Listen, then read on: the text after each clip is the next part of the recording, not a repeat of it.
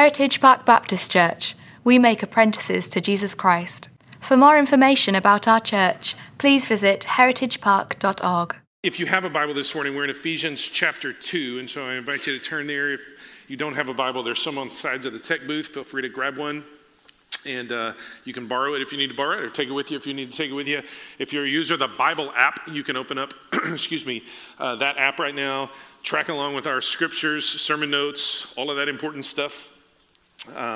You can find that either by location or linking off of one of our social media sites. So today we are moving forward in this series called Go Live, talking about kind of who we are as a family, looking at these strands of DNA in our church family. And we started kind of with the broad umbrella statement that we make apprentices to Jesus Christ who live. Don't miss that part. They live. This is about a life, okay? It is not about an organization. It's not about a religion. It is about a life, okay? So we make apprentices to Jesus who live to do these three things: to pursue God, to love well, and to serve the world. Those three things: pursue God, love well, and serve the world. And so with that kind of in mind, we've been starting with this, the first little part about pursuing God. The first strand of our DNA was gospel transformation, that you and I are changed from the inside out as we live, as we know, as we believe, as we follow Jesus. He is the way not only to salvation with God, but the transformation that God wants to bring in our lives. We are changed from the inside out. It is not a matter of something from the outside kind of forcing its way on us and making us conform to something, but God comes into our lives and changes us, transforms us from the inside out so that we live out the things that He said are best. Second part of that pursuing God was, how does this transformation happen? Well, we are saturated with the Scripture. We are a people who are soaked in, who are stained by, who look like, smell like, walk like, talk like, whatever like the Bible. And as I said last week, whenever we get squeezed, Bible comes out of us. And I asked this last week, and I'll just ask you again. Anybody get squeezed this week? So we want to be a people so steeped in, so saturated with the Scripture, that when that happens, Bible is what flows out of us. Last week, we turned the corner from pursue God to love well, and we started talking about how neighbor is a verb.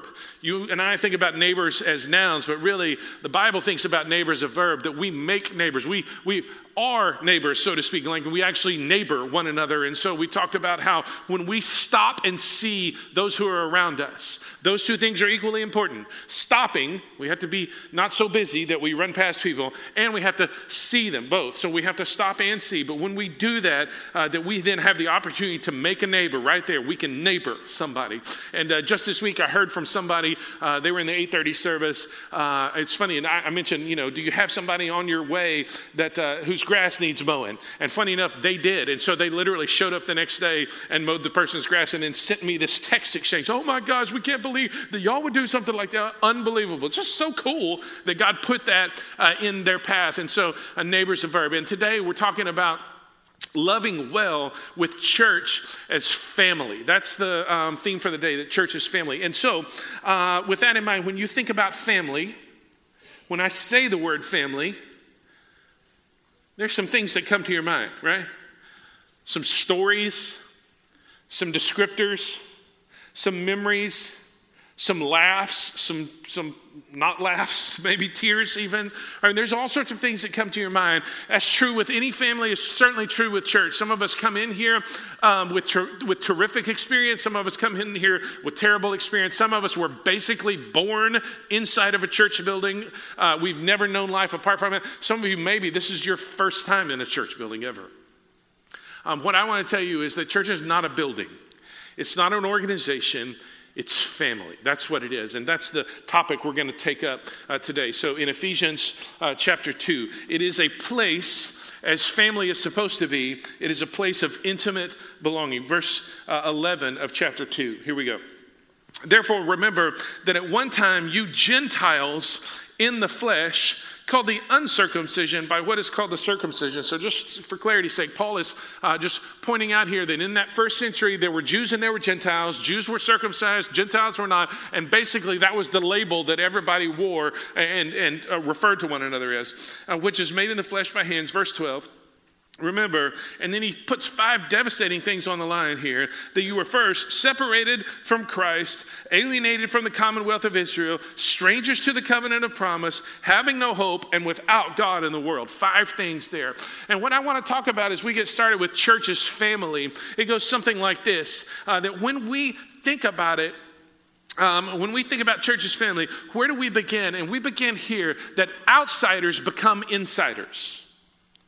Outsiders become insiders. If you're a chemist in here, that little arrow means yields. That's what we're talking about.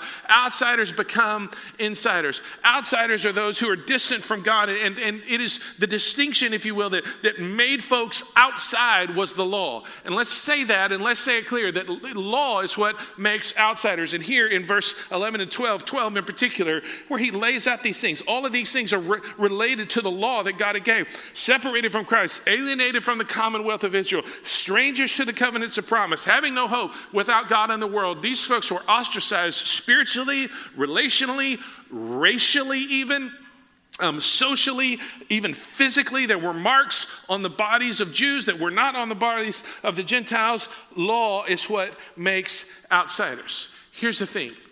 Outsiders become insiders not by law, not by effort, not by religion. How do outsiders become insiders? Look at verse 13. But now, in Christ Jesus, you who were once far off have been what? Brought near. How? By what means? By the blood of Christ. Law makes for outsiders, but grace makes insiders. Aren't you glad for that? Aren't you glad for that there's not a performance, there's not a list of boxes to check. There's not a religious moment that you have to have here. But instead, what we have is we get to experience the grace of God through Jesus, in Christ Jesus. Those who were far off from God have been brought near. How? By his blood. What does that mean? There was a barrier, if you will, that kept us from God, that kept us alienated from him, and it was our sin. And so Jesus came and he died in our place, the death that we deserve to die, and he rose again to give life. And the good news is that you and I don't have to perform to get God's approval. Jesus has already performed, and it is by him that we have forgiveness and access and all the beautiful things that come with life in the kingdom of God. Grace is what makes insiders. Not law, grace. Nobody gets born an insider. There's no special privileges here. Each person must personally respond to what God has done for us in Jesus. Every person must do this. And that is the only way to become an insider. The only way. And the kind of last part of that goes something like this, that turning to one means turning from the other. What do you mean by that? I mean, you can't have a law life and a grace life and try to keep those things both together. You can't have an outside life and an inside life and try to keep those things together. You can't, when you and I become, if you will, when you and I become believers and followers of Jesus, we get a new family tree. Now, for some of you, that sounds like a really good deal. Some of you are like, oh, okay, well. But here's the thing. There comes a point where everybody has to choose which tree is going to be primary for you. Whether it's going to be Jesus or whether it's going to be pleasing some other group of people, whatever they may look like. Jesus is known for, and the church is known for, kind of being pro-family. What I want to say to you today is that he's so pro-family that he demands allegiance to him above everything. He said it this way in Luke chapter 14. If anyone comes to me and does not hate his own father and mother and wife and children and brothers and sisters, yes, and even his own life, he cannot be my disciple. Now, if anyone does not come to me, and what's that word there? Does not what? Does not what? Hate. Okay. So the Greek word for that, if you like this kind of stuff, Greek word for that is the word miso, miso. Okay. It's where we get misogyny and that phrase there. And you know what the best translation for miso is? Anybody?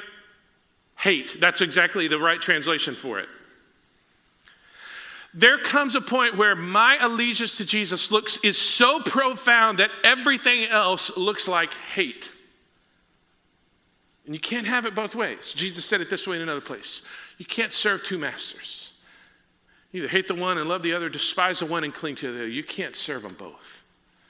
So turning to one means turning from another. And when we receive Jesus into our lives and take him into our lives, when we put our trust in him and he forgives us of our sin, our allegiance belongs to him. I say that because in here, some of you have gone through, or you are going through, or you will go through a place where you have to choose whom you're going to disappoint. Will you, if in order to continue to follow Jesus, you're going to have to say no to this group of people, and they may be critically important in your life. You have to choose in that moment who you're going to disappoint. Is your allegiance his alone? And outsiders become insiders. So, second part in verse, starting in verse 14. For he, Jesus, he himself is our peace, who has made us both one and has broken down in his flesh the dividing wall of hostility by abolishing the law of commandments expressed in ordinances, that he might create himself one new man in place of the two, so making peace. That is a mouthful, so let's just pause right there for a second. What we're talking about now is that not only are outsiders becoming insiders, because church is family, outsiders become inside, but also two become one. We have two, and God makes them in Jesus into one. What's he talking about here in this passage? He's talking about Jews and Gentiles now becoming one. In fact, there was a guy in the 2nd century BC in the 100s named Clement, and he writes and he says, we are a third race. What? Not Jew, not Gentile. We're Christians. That's what he said. It's an interesting way to think about that, two becoming one. And that's what he's talking about here.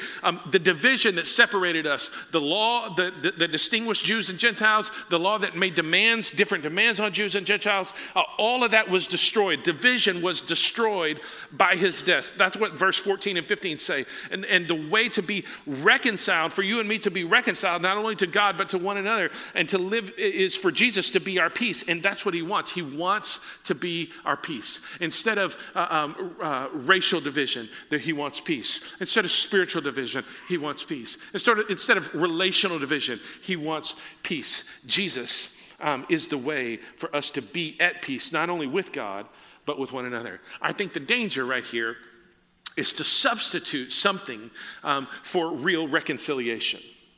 I think that the danger specifically would go something like this. I'm going to settle for getting along and tolerating you, instead of actually being reconciled so that we can walk together. Here's a good picture for this. You ready? Anybody go down to the place in Dickinson and drive the go-karts? Raise your hand real high. Yeah, that's what I like that. Thank you so much. Okay, you do that. You get in, and then you look at the person next to you, and you think to yourself, I'm going to smoke you. And you get in. Okay, so this is the thing that you have to think about, okay? Like, it's awesome. Like, you get in, it's awesome, rev the engine, light goes on, or the guy says go, or whatever, and you just step on it as fast as you can, and you go zooming around the track, right? And you're laughing, having a good time. You're looking at the people next to you, thinking all the while, hey, yeah, it's good we're driving together. I'm going to kill you, but it's good we're driving together. And so you drive together, and it's fun, and you're going the same way, and you're having a good time, and things are moving like they're supposed to be. Everything's good, right? And you're enjoying yours. And then there comes a point where the turn happens, and you're not quite in the groove, and somebody's a little close to you, and you turn and slide a little bit, and they tap you, just tap on the bumper there, and you go spinning out, right? And you think to yourself, this is not much fun anymore. And you grumble, and you're trying to figure out, do I turn it all the way, or how does that work? How do I get out of this jam that I'm in? And they have to come get you and all this kind of stuff.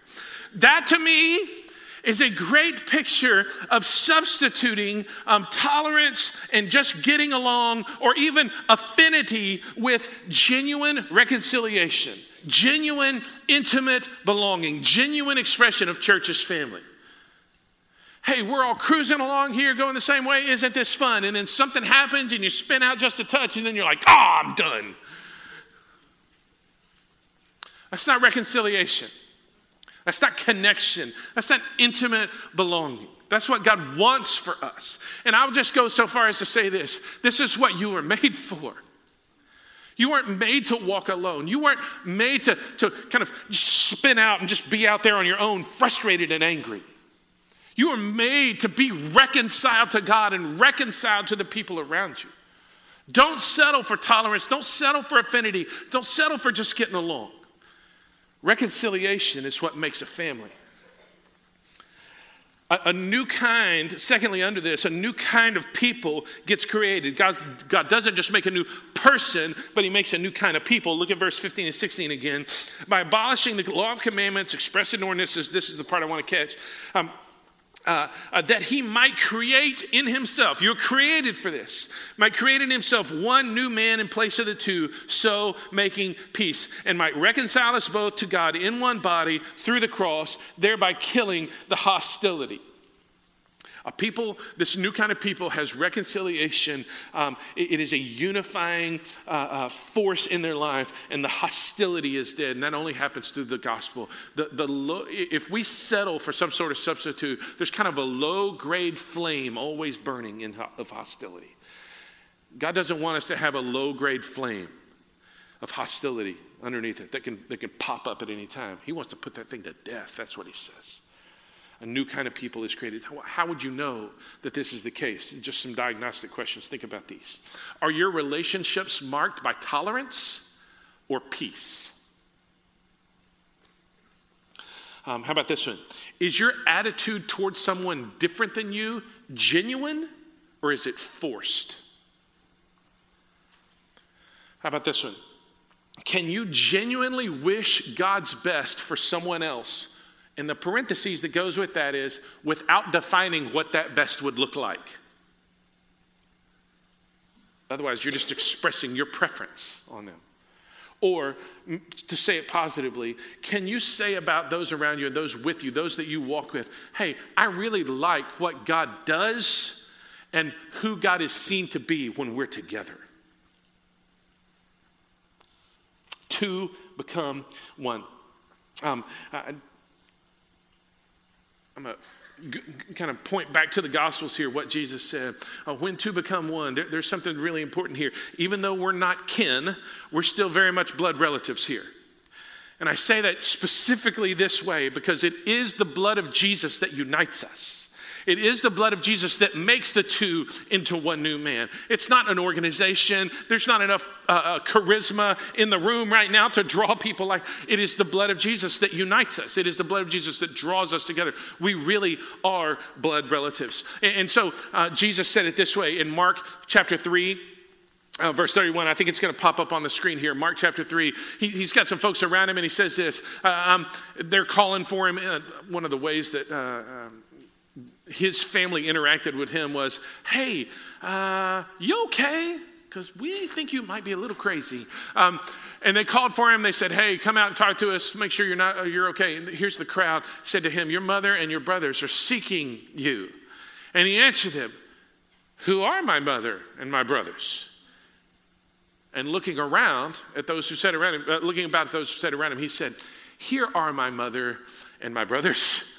For whoever does the will of God, he is my brother and sister and mother. What unites them was following Jesus. Sprint, about 3 or 4 years ago, probably now, came out with this idea. They had a plan, the cellular group company had a plan for friends and family, and what they call it? Framily. Anybody remember that? That's what church is, framily.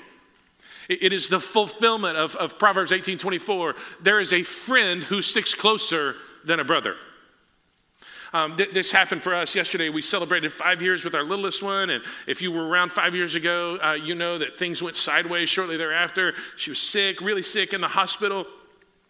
One of the guys in the room right now, he'd show up with vanilla Dr. Peppers to keep us caffeinated. It's incredible family. One of the guys in the room right now said, hey, listen, I'm between jobs right now.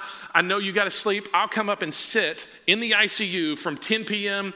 to 2 a.m. so that y'all can sleep. Incredible. What a gift. And outside of maybe 2 or 3 days where it was medically necessary, that's what happened. At one point, the nurse, her name was Ashley. Ashley looked at me and goes, hey, is your brother coming up tonight?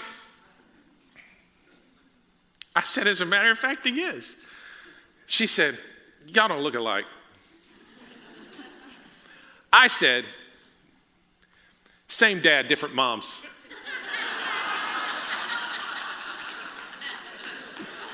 Two things happened. Number one, that ended the conversation right there. Secondly, it expressed a spiritual truth. Same dad. Same father. We're family. That's what we are. This is church. Thirdly, the displaced have a place to belong. Look at verse 17 and 18. And he came and preached, peace to you who are far off, and peace to those who are near. Peace to those who are far off, peace to those who are near. Let's stop there for just a second because we don't want to miss that. The displaced have a place to belong, okay? And here's the thing on that.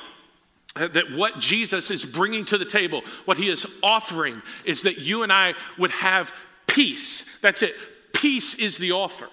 Now, some of you would not describe your life like that. Some of you would not describe your church experience like that. The reason you are just now coming back is because of something that happened 15 years ago. I don't want to negate those experiences at all. I just want to say church at its best is church where peace, if you will, reigns, where this wholeness, this sense of shalom reigns. The displaced have a place to belong, and peace is the offer. What's one of the big obstacles to that? It's religion that declares one set of sins or one particular sin is more taboo than the others. That's a real obstacle to peace being the offer. Why do you hammer that? Why are we talking about that here? Because if religion offers and puts this obstacle in the way that, hey, your set of sins, like that separates me because I don't like the way that you're sinning. So that's going to separate me from you. Or you don't like hey, you don't sin in the same way that I do. And so your sin is more taboo than mine. Here's a question. Which sins are taboo? Somebody? How many? Therefore, nobody gets a pass. Those who are far off from God, you know what they need? Peace preached to them. And those who grew up right here but are near, but their sin is still taboo to God, their pride, their selfishness, their self-righteousness, whatever it is, they need peace preached to them. If you're sinning out there or sinning in here, it's all taboo. We all need the same peace preached to us. And that's what he offers us. Those who are displaced have a place to belong. But not just that, also access. Look at verse 18. For through him, we both, Jew and Gentile, both have access in one spirit. Okay, so access, not only peace, but also access. And what does that mean? It means that we're not just tolerated, we're welcomed. Not just tolerated, we're welcomed. The picture in my mind that distinguishes between the two is like this. You're standing at the airport watching this stuff unfold, right? There's a guy in a black hat and a black suit who's bored, more or less. He's got a sign that says, Mr. Jones. Right? Mr. Jones walks out of the secured area. He goes, hey, I'm Jones. Oh, Mr. Jones, nice to meet you. Can I get your bag? Okay, follow me, please. And then they go off, right? It's a job. It's tolerated. It's a guy picking a guy up so he can get him somewhere, right? Then you've got dad and two little kids over here who are waiting on mom to come back from visiting her parents. Now, the dad is waiting on mom for one reason, and the kids are waiting on mom for a separate reason. Dad's just like, thank you so much for coming home. Thank you. Right, but they're waiting, right? And mom clears the secure area, and we like half a heartbeat from having a whole incident that makes the news because these kids bust past TSA. They don't care about the little stanchions there with the ropes and the belts, and they're going for mom. Why? They're just so excited that mom has come home. So you've got this one guy, Jones. Oh, come with me, Mr. Jones. And you've got like, mom's home! And off they go and jump and climb and get on the luggage and make it harder to pull. I mean, they do all of that kind of stuff. One is tolerated and one is welcomed. It's through Jesus that we have, both of us, Jews, Gentiles, those far off and those near, through Jesus that we have access. But it's not access like, hey, I'll just scan the card and move. It's welcome. We are welcomed. And then lastly, it's the Father that makes the offer. That's what he says. So then verse 18, for through him we both have access in one Spirit to the Father. In one Spirit to the Father. The Father makes the offer. And by necessity, if he's a father, what does he have? A family. That's what makes a father. He is making a family because he is a father, and then he wants his family to reflect his love. And the kind of oneness, the kind of belonging, the kind of embrace, the kind of welcome that we talk about here when we talk about church as family is the kind of welcome, is the kind of embrace that is both unifying and reflective of who God is, but also, listen, it is magnetic to a world that does not have it. It is magnetic to a world that is devoid of it. When we love well, when we pursue God and love well, it is magnetic to those who are around us. There are people who come to this place right here, who sit in this room and other rooms, and they just want to hang around because of what's going on here. They don't believe what we believe. They don't confess the things that we confess. But man, they want to hang around because they like what's going on. So maybe 3 weeks ago or so, I was sitting having lunch with a friend of mine who's not a believer. We helped him during Harvey. We're over near NASA, over near JSC, having lunch at a Persian place. Sitting there eating. I'm sharing the gospel with him. And he goes, look, I don't believe what you believe. I don't. But I keep coming because you guys say that you love one another and that you love me and my family. And you do.